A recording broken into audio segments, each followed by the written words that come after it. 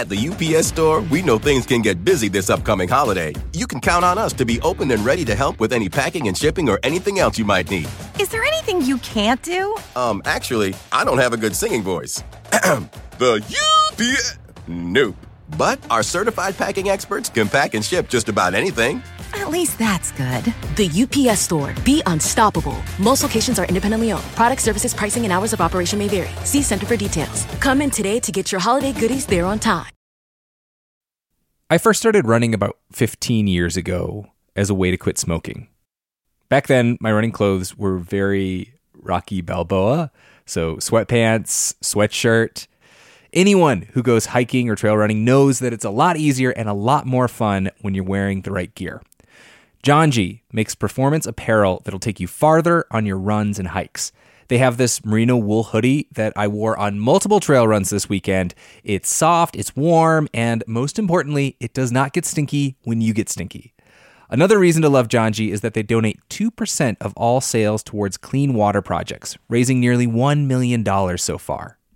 Head to janji.com to find your new favorite trail wear, outdoors accessories, and essentials. And use the code OUTSIDE for 10% off at janji.com. That's JANJI.com with the code OUTSIDE for 10% off. When I was a little kid, my whole family, grandparents included, packed into a Dodge Caravan and went on a 2-week road trip to Wyoming. We saw the rodeo in Cody, a grizzly bear in Yellowstone National Park, and an epic thunderstorm near Devil's Tower. On that trip, I fell in love with the West and the natural world. This might sound cheesy, but it kind of made me who I am today. Wyoming has it all. Breathtaking hikes, kid-friendly museums, 2 of the coolest national parks in the country. The truth lies west. Discover yours at travelwyoming.com.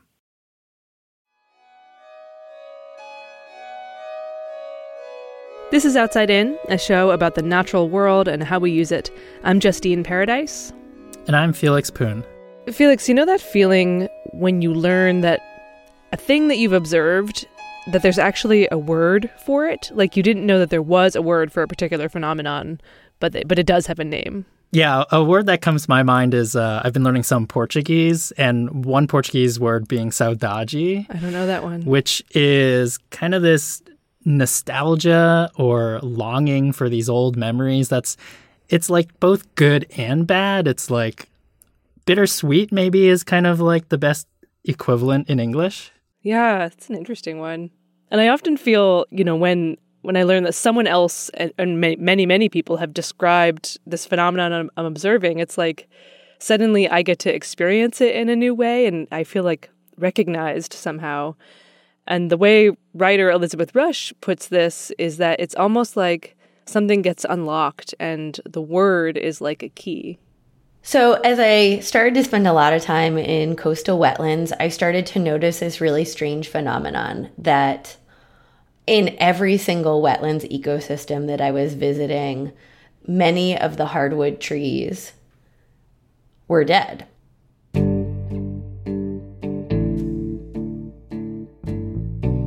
The word for the phenomenon Elizabeth is describing is rampike, Rampike.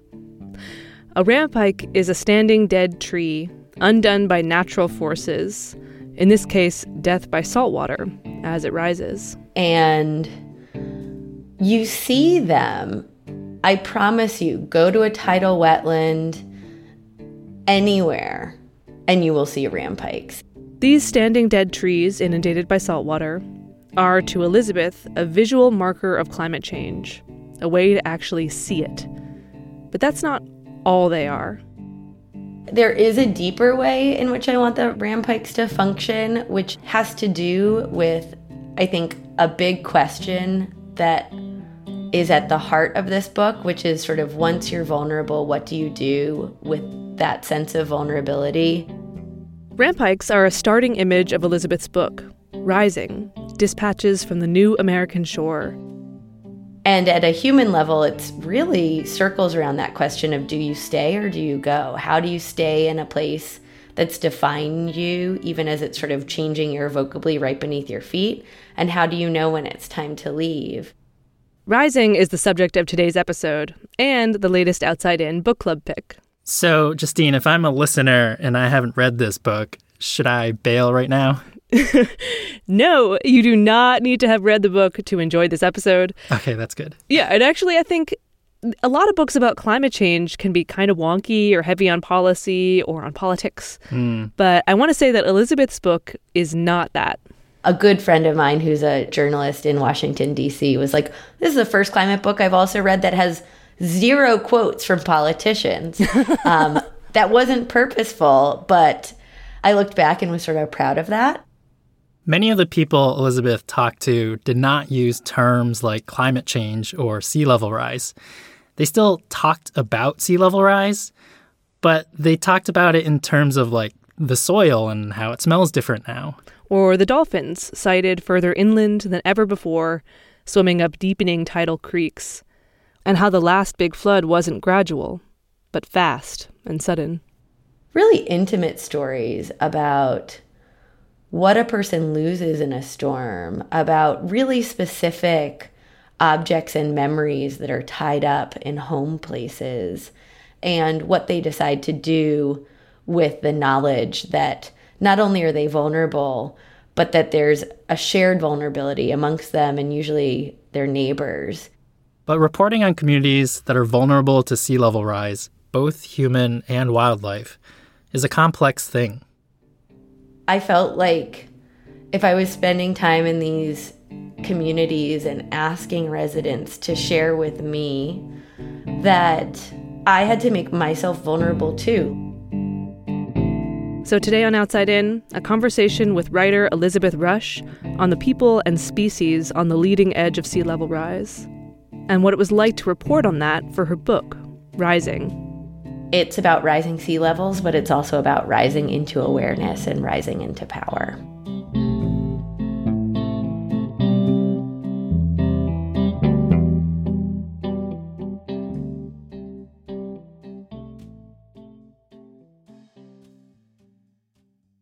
Tidal marshes are places that for a lot of people are probably not top of mind.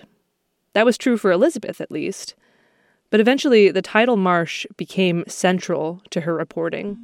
Here's Elizabeth reading from Rising. To most, a wetland is just a mess of grass, the sulfuric scent of decomposition, miasmas, and mud. But I'm beginning to see them as divining rods, signaling where there will be more water in the future. And, even more importantly, that the future is, in many cases, already here.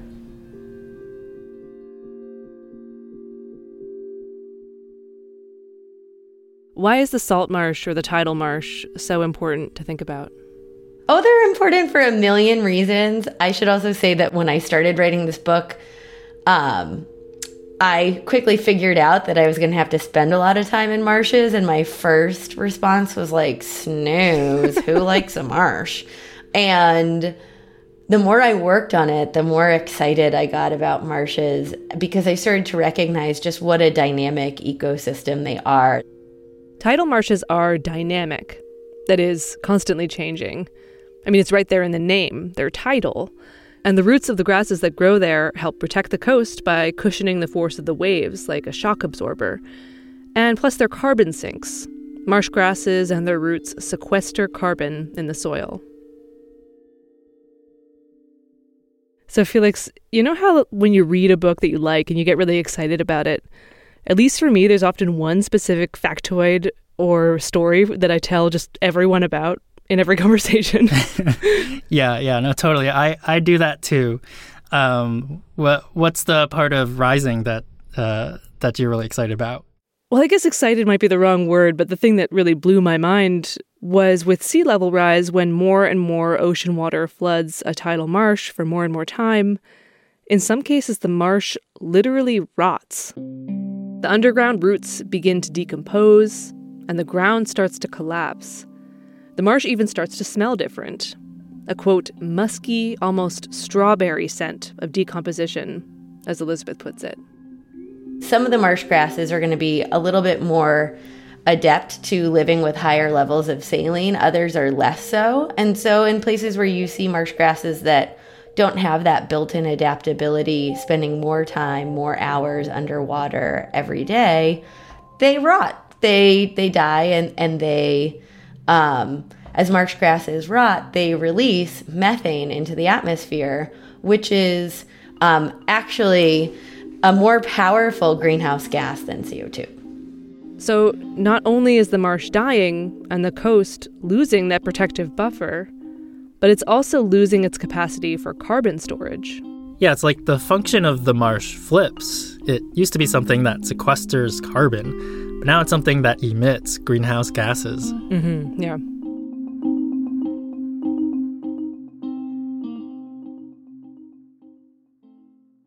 Elizabeth features 8 different communities dealing with these changes.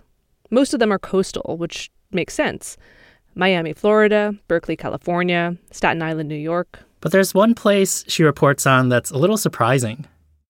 There's one point in the story where you journey very far from the shore to the Cascades in Oregon. This is a book about sea level rise. Why are you in Oregon, in the mountains? I'm in the mountains at a writing residency to try to write this book, Rising. And even there, where I think I won't be immediately haunted by the impacts that rising sea levels are having on wetlands communities, and come to find out that many of the breeding birds who find their way to this mountain to make their babies get there by migrating through tidal wetlands. And so as the tidal wetlands disappear, fewer and fewer of these birds are making it. So, it becomes clear that, like, when we talk about the impact of rising sea levels on coastal communities, the aftershocks of that reverberate all throughout the country, even, 8,000 feet above sea level.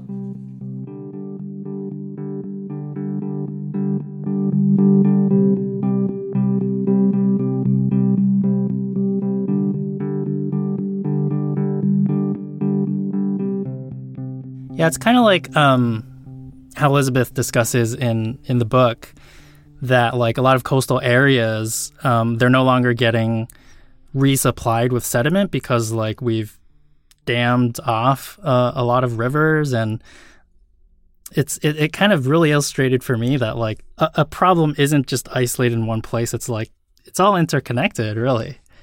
Yeah, like ecosystems are not closed containers at all. As Elizabeth was describing this experience in the forest in Oregon, I started to visualize these tidal marshes as almost all one ecosystem, all connected in the United States and the world. Like, let's say you or I were going on a road trip and we were looking for spots to refuel or to get snacks or go to the bathroom. Like, you look for a certain kind of place that exists all along your route that can help you do that.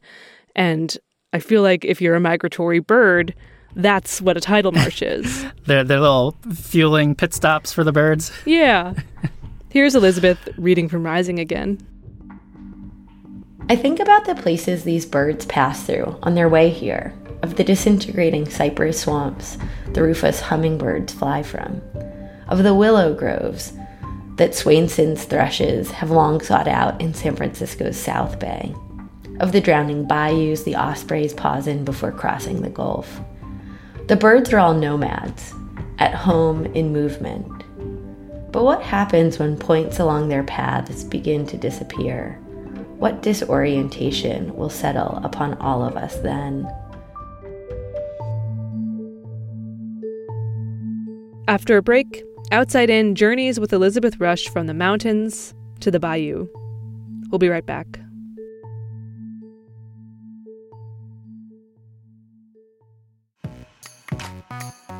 Outside In is a member and listener-supported show. We rely on listeners to take the leap to donate to support the reporting, if you're able. It's quick and easy. Just go to our website, outsideinradio.org, and click Donate. And thank you so much.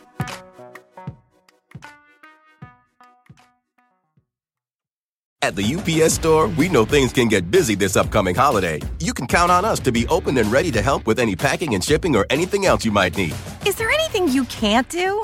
Actually, I don't have a good singing voice. The UPS... Nope.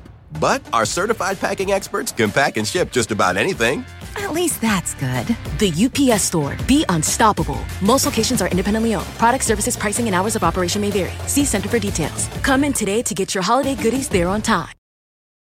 Save big money on everything for your spring projects at Menards. We have all of your garden and landscaping essentials. Master Garden Premium Garden Soil contains a slow-release fertilizer that feeds gardens for up to 9 months. It produces better results and is ready to use for all your gardening needs. Save big on Menards' great selection of garden and landscaping products. Compare brands in store or online at menards.com. Save big money at Menards. This is Outside In. I'm Justine Paradise, here with Felix Poon. And let's talk about one of the communities where Elizabeth Rush spent time for her book, Rising, the Isle de Jean Charles in Louisiana. Oh, the island. First and foremost, I just want to say it's a really stunning place. It's about an hour and a half drive from New Orleans, first on these raised highways through the marsh. You kind of cruise through at eye height, swamp oak and cypress. And then the highway drops down to sea level, and it jags out onto open water.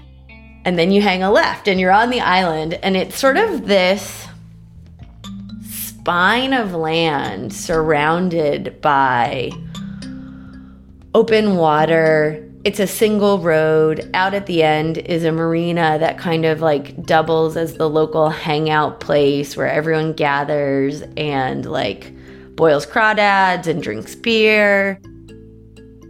And then most of the homes out there kind of look like trailers up on 20-foot high stilts. You can jump in your boat in your backyard and just be out in the water. 50 years ago, all that was wetland. 50 years ago, the Isle de Jean Charles was 10 times bigger. Elizabeth said about half the swamp trees she saw around the island are now rampikes, standing dead. And for decades, the big gnarly question has been, how long can people keep living there? The folks who live out there tend to be members of the Biloxi Chitimacha Choctaw tribe, though the island isn't recognized as reservation land because of the intermarriage of folks. So it's easier to get sort of that tribal recognition if it were just Choctaw or if it were just Chitimacha. But all of these different tribes convened on this really vulnerable land about 200 years ago as each of them was fleeing similar kinds of but different moments of colonial violence. And they convene on this place in part because no one really wants this land. And in that sense, it acts as a kind of invisibility cloak. As the island has shrunk and shrunk in size, a lot of people have left. Those that have stayed are quite vulnerable to storms, especially hurricanes. Elizabeth got to know 2 people living on the island in particular, Chris Brunet and Edison Dardar. Both really love the island, and they've responded differently to the changes happening all around them, especially the idea of collective relocation, also known as managed retreat. Since 2001, much of the tribe and their leader, Albert Nakin, they've been organizing to resettle together. Chris is choosing to participate in relocation.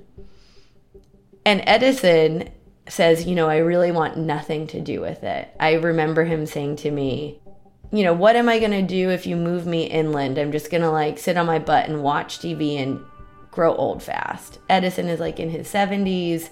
He, throws the cast net in his backyard every day. He gets shrimp out of the bayou. He lives out there and it is who he is. And he's, and I don't think he's wrong to say that he would probably die sooner if he moved inland. Although he might die on the island in a storm, you never know. So, but he's making this choice to stay on the island, and Chris is making a choice to be part of the relocation. And I think the chapter tries to give equal space to both of them because I think they're both really reasonable responses. The Isle de Jean Charles is one of those places which, kind of like certain coastal communities in Alaska or the Polynesian Islands, is experiencing climate change directly already. And so it's featured in 1 million documentaries.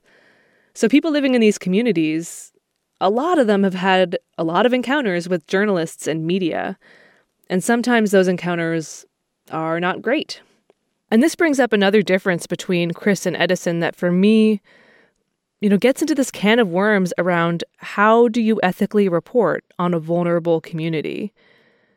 As for Chris, Elizabeth witnesses him being pretty open to speaking to journalists. Yeah, like once while she's interviewing him, another group of reporters comes through to film him, and he's like, oh, I forgot about them. I think they're from National Geographic. Yeah, like, I forget where they're from, these famous. Yeah, but Edison, the first time she goes to his house, there's a handmade sign out front that says, quote, "Island is not for sale. If you don't like the island, stay off." I think it has to do with a lot of different things. Many journalists are working on really tight deadlines, and so they don't have a lot of time to commit to a place when they're doing their stories. And that's no fault of their own. That's just sort of like the 24-hour news cycle. And so they kind of like parachute into a community, gather up the stories, and leave. And the longer I worked on sea level rise, the more it started to feel to me that that kind of reporting mimics a little bit of what's happening in the extractive industries that have gotten us into the climate crisis. It's sort of like, okay, you take out the ore and whatever wealth it can generate leaves the community, and the community is left sort of hollowed out by that process of extraction. Like, I told you my story, and like, what do I get from this deal? And I think that there's also a little bit of a false promise, like, oh, if you speak with me, things are going to change fundamentally as a result of this conversation. And that's not necessarily true, right? Elizabeth eventually does develop a close relationship with Chris in particular. I get the impression that they're still pretty good friends. And Edison did end up speaking with Elizabeth too. And so I really wanted to ask her, how did she gain that trust? And her main response was, whenever I asked to go report a story, if I put together a budget for that reporting, I always asked for time. Time. Put me up in a cheap Airbnb, let me camp, let me have months to be in a community. The book actually took 8 years to write, and in the case of the Isle de Jean Charles, Elizabeth took 2 extended research trips there. And another thing Elizabeth does is she opens every chapter with testimony, almost in essay form. Each one is authored by a resident of the places she's reporting on. Chris is one of them. Also, Elizabeth wrote the book in first person. She uses the word I a lot, which is maybe uncommon in straight-up journalism. And she shares a few details of her own life at times. A broken-off engagement, leaving behind an apartment and a life, and one possible future. I felt like if I was spending time in these communities and asking residents to share with me what is arguably the most difficult knot at the center of their lives, asking for them to recall past traumas, that I had to make myself vulnerable too. It had to be a conversation. It wasn't fair for it to just be me, showing up with a microphone and being like, well, tell me about Hurricane Katrina. What's the worst thing that's ever happened to you? Exactly.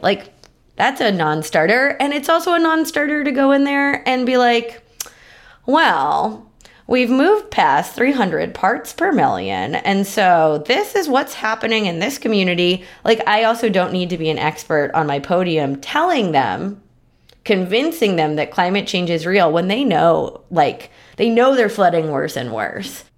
So I think that, it's in the book out of that necessity, out of that human decency. And then it's also in there for a second reason, which is I think readers are a little bit voyeuristic. At least I'm a voyeuristic reader. I love learning about, what my favorite authors have in their kitchen cabinets, or everyday struggles or big struggles that ground their lives. It's such a real answer. Like, people are gossipy. We love, we're all voyeurs. I am. Totally. Like, I tell my writing students that, and they kind of look at me like, oh, aren't we better than that? And I'm like, I mean, not really, but... Are we?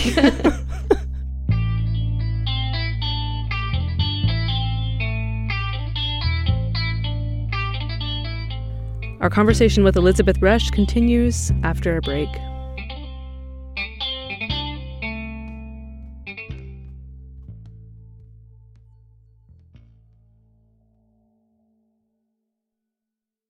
At the UPS Store, we know things can get busy this upcoming holiday. You can count on us to be open and ready to help with any packing and shipping or anything else you might need.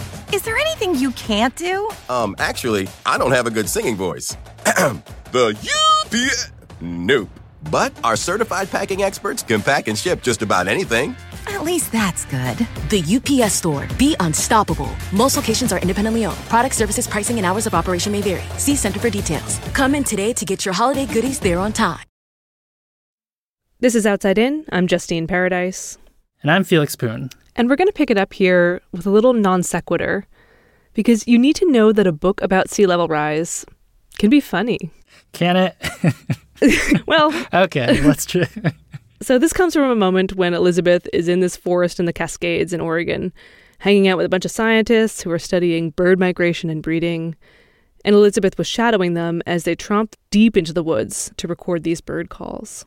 And it was a place where there was, a lot of big old growth and dug firs, and also a lot of like stumps, signs that a century ago the biggest trees were removed as part of that uptick in lumber and extraction that happened in the Pacific Northwest. So we're sitting there, and an owl swoops in and just like perches on this branch really close by. And then another one comes in and joins it. Spotted owls are endangered species, and they're also the species that was used to create the injunction against the felling of old growth in the Pacific Northwest. The only reason why the environmentalists are using the owl is just to work on the emotions of the people. It's all the logs, it's the trees that they're after. And so in the world of like environmentalists, spotted owls are like a holy grail. And so the guy that I'm with, we're both like, I think those are spotted owls. Oh my God. And we like silently sit there for an hour, and I feel like I'm having this like moment of interspecies communication. Like I'm looking into its deep black obsidian eyes, and it's looking back at me, and I just feel so special. And later, back at headquarters, I go to the guy who's the head of the spotted owl study, and I'm like, it was so amazing. They were so close. I can't believe it. And he looked at me and he's like, you want to know why they do that? And I was like, why? And he was like, oh, because they think that you're going to pull a bait mouse out of your backpack. And my dream is shattered in that moment. It's become so accustomed to being observed by humans as part of these ongoing studies that are used to stop, to maintain old growth, that it knows that when we come around, it can expect a special snack.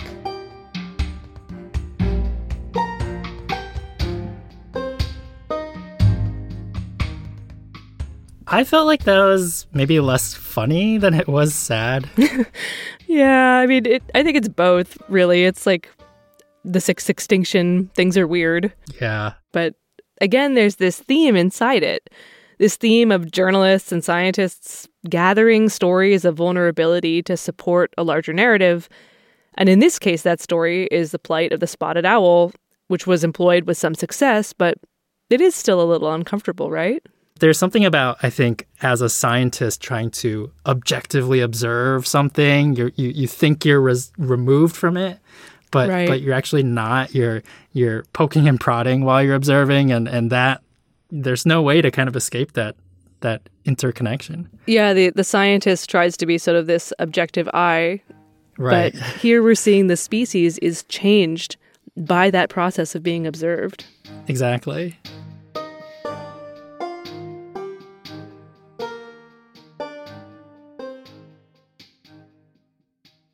One thing about some species is there's a limit to how far they can migrate.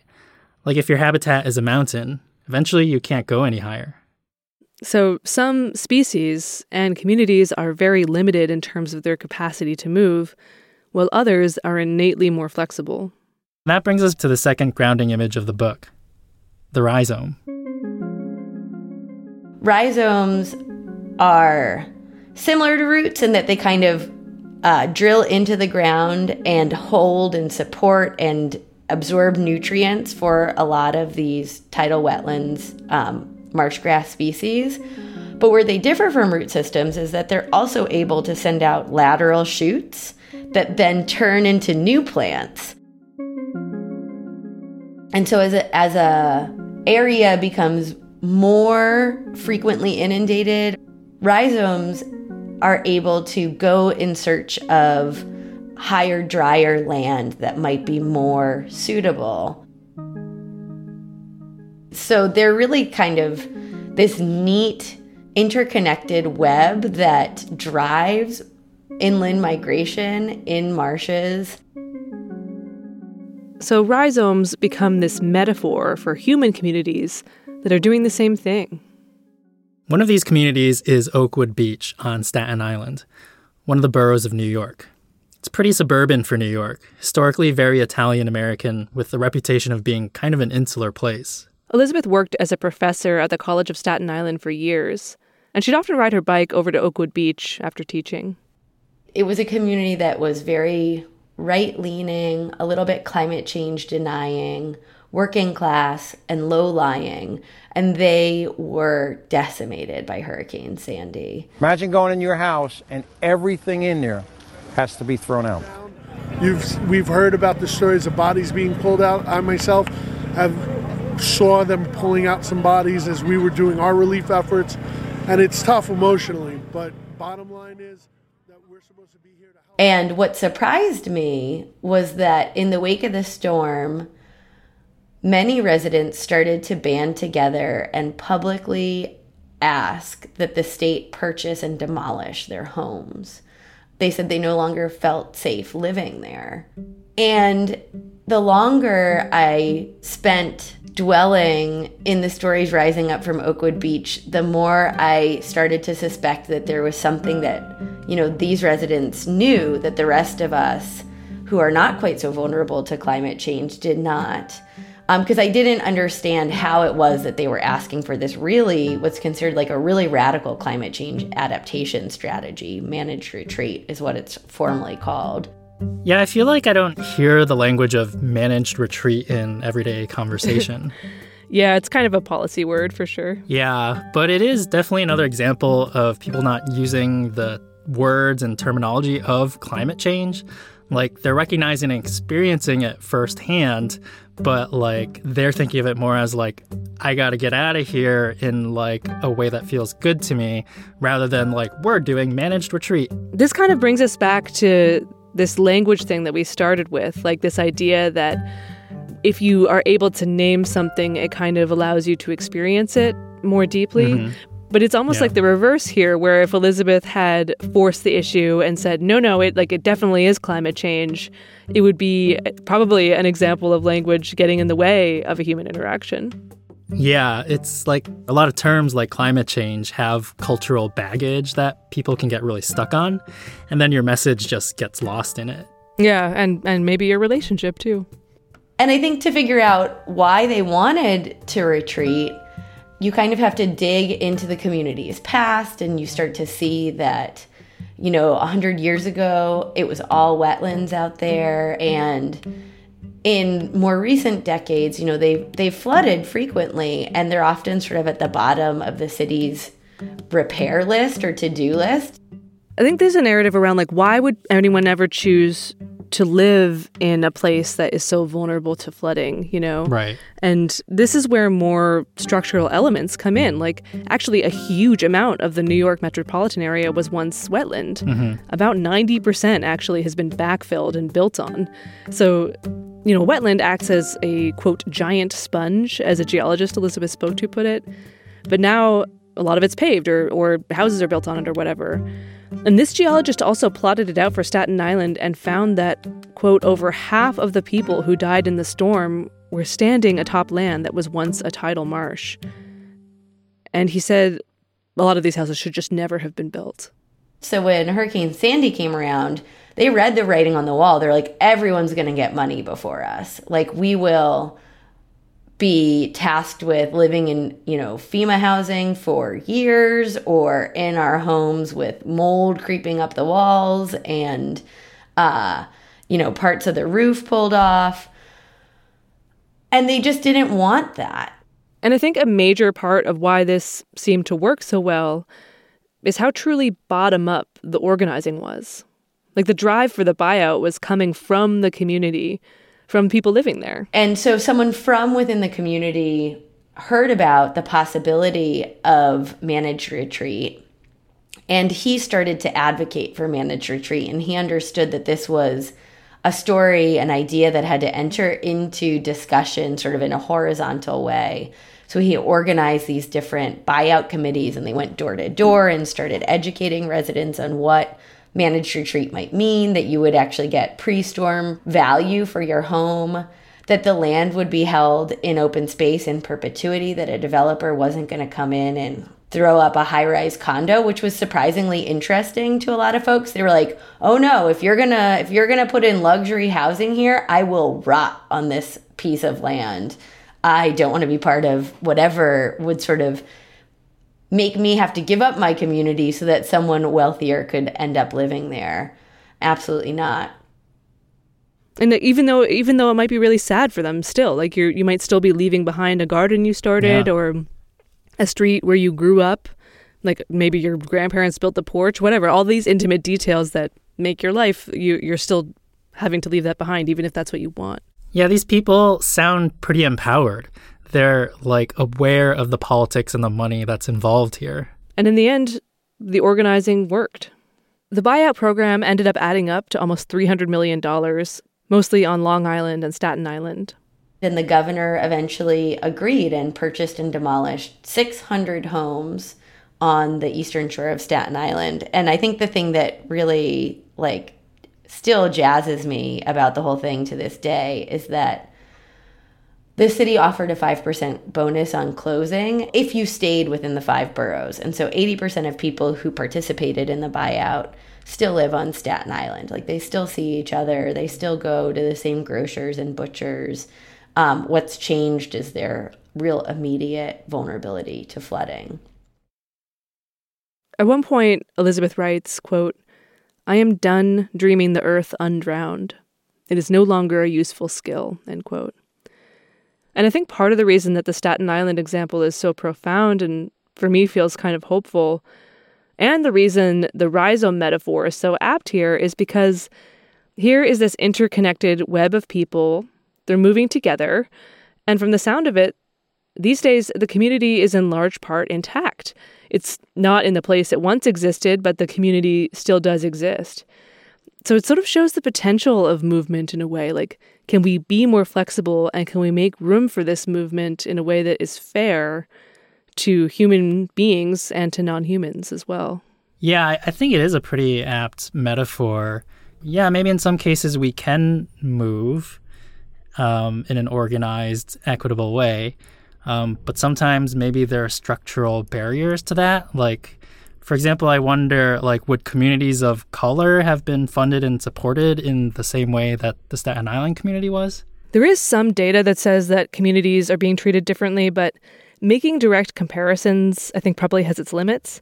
Yeah. But I will say I read this study which looked at the ability to organize as itself a quality of resilience. Like that sense of empowerment that you mentioned, that is informed by factors like the history of activism in your neighborhood, urban infrastructure, how close you are with your neighbors, like physically and socially close. All of that impacts a community's ability to adapt and move, like rhizomes.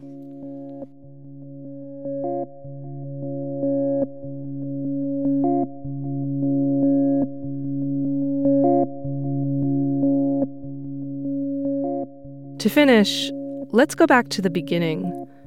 Rising opens with two epigraphs. One is a quote from the Penobscot scholar John Bear Mitchell. He said in part, quote, "Within a single human existence, things are disappearing from the earth, never to be seen again. In Passamaquoddy, Maine, our sacred petroglyphs, those carvings in rock that were put there thousands of years ago, are now being put underwater by the rising seas.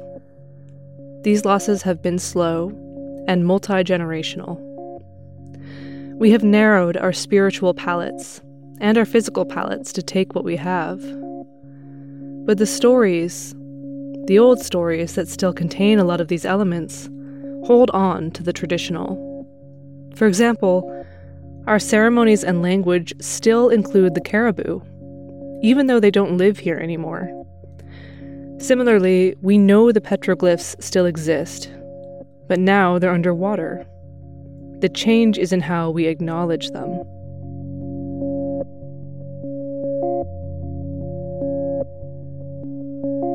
The other epigraph is from the French philosopher Simone Weil. Quote, "Attention is prayer." I think that one of the reasons why we have such a hard time addressing climate change has to do with the fact that we're still kind of searching for the language to talk about it, to make its impact felt. And I also think that the stories we tell can also help guide us towards different futures. Like, we've gotten really caught up in apocalyptic storytelling around climate change. And in many ways, I think that kind of storytelling robs us from the possibility of being transformed, and not only for the worse.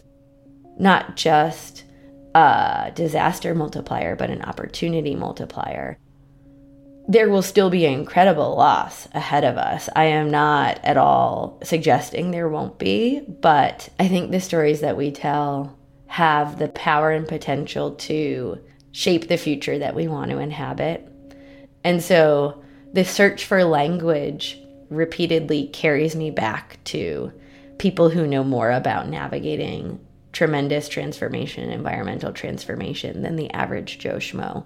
So I think that's kind of how both of those get to be in the book, as sort of the bell that struck at the beginning of the exercise.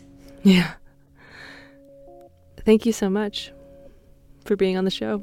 My pleasure. Thank you. This has been a really wonderful conversation. Thank you for taking so much time with my work. I really appreciate it.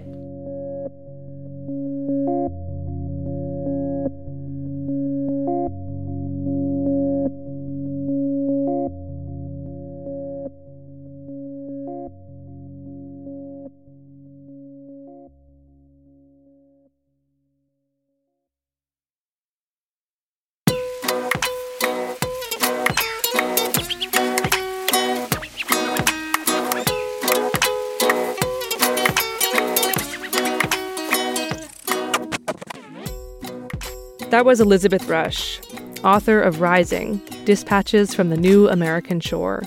Elizabeth's working on her next book. It's about motherhood and Antarctica's diminishing glaciers. This episode was produced, written, and mixed by me, Justine Paradise, with help from Felix Poon. It was edited by Rebecca Lavoie, with help from Felix Poon, Taylor Quimby, and Jessica Hunt. Our executive producer is Rebecca Lavoie. Music in this episode came from Chris Zabriskie and Blue Dot Sessions. Our theme music is by Breakmaster Cylinder. This is a member and listener-supported podcast. If you listen to Outside In and you're able to donate to help us keep making it, please visit outsideinradio.org and click Donate. And thank you. Outside In is a production of New Hampshire Public Radio.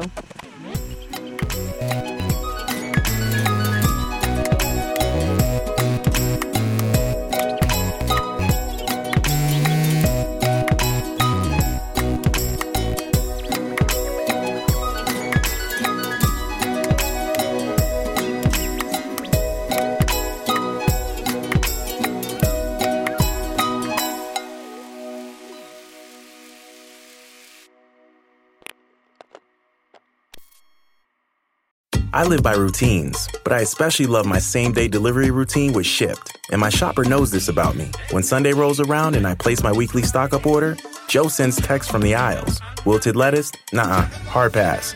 Deal on my favorite sparkling water? Whew, grab 2. Fresh flowers just because? Sounds like a delightful idea. If you love routines that work for you, get Shipt same-day delivery. Shipt. Delight in every delivery. Learn more at shipt.com/hi. Wayfair's biggest sale of the year is here. It's Way Day. Right now, you can score up to 80% off at Wayfair. Save on sofas and cookware, dining sets and rugs and beds, wall art, bar cards, floor lamps, ceiling fans, home decor, all things outdoor, and way more. All up to 80% off right now. Plus, everything ships free. And flash deals are launching all Way Day long. Don't miss Wayfair's biggest sale of the year. Shop Way Day right now through May 6th at wayfair.com. Wayfair, every style, every home.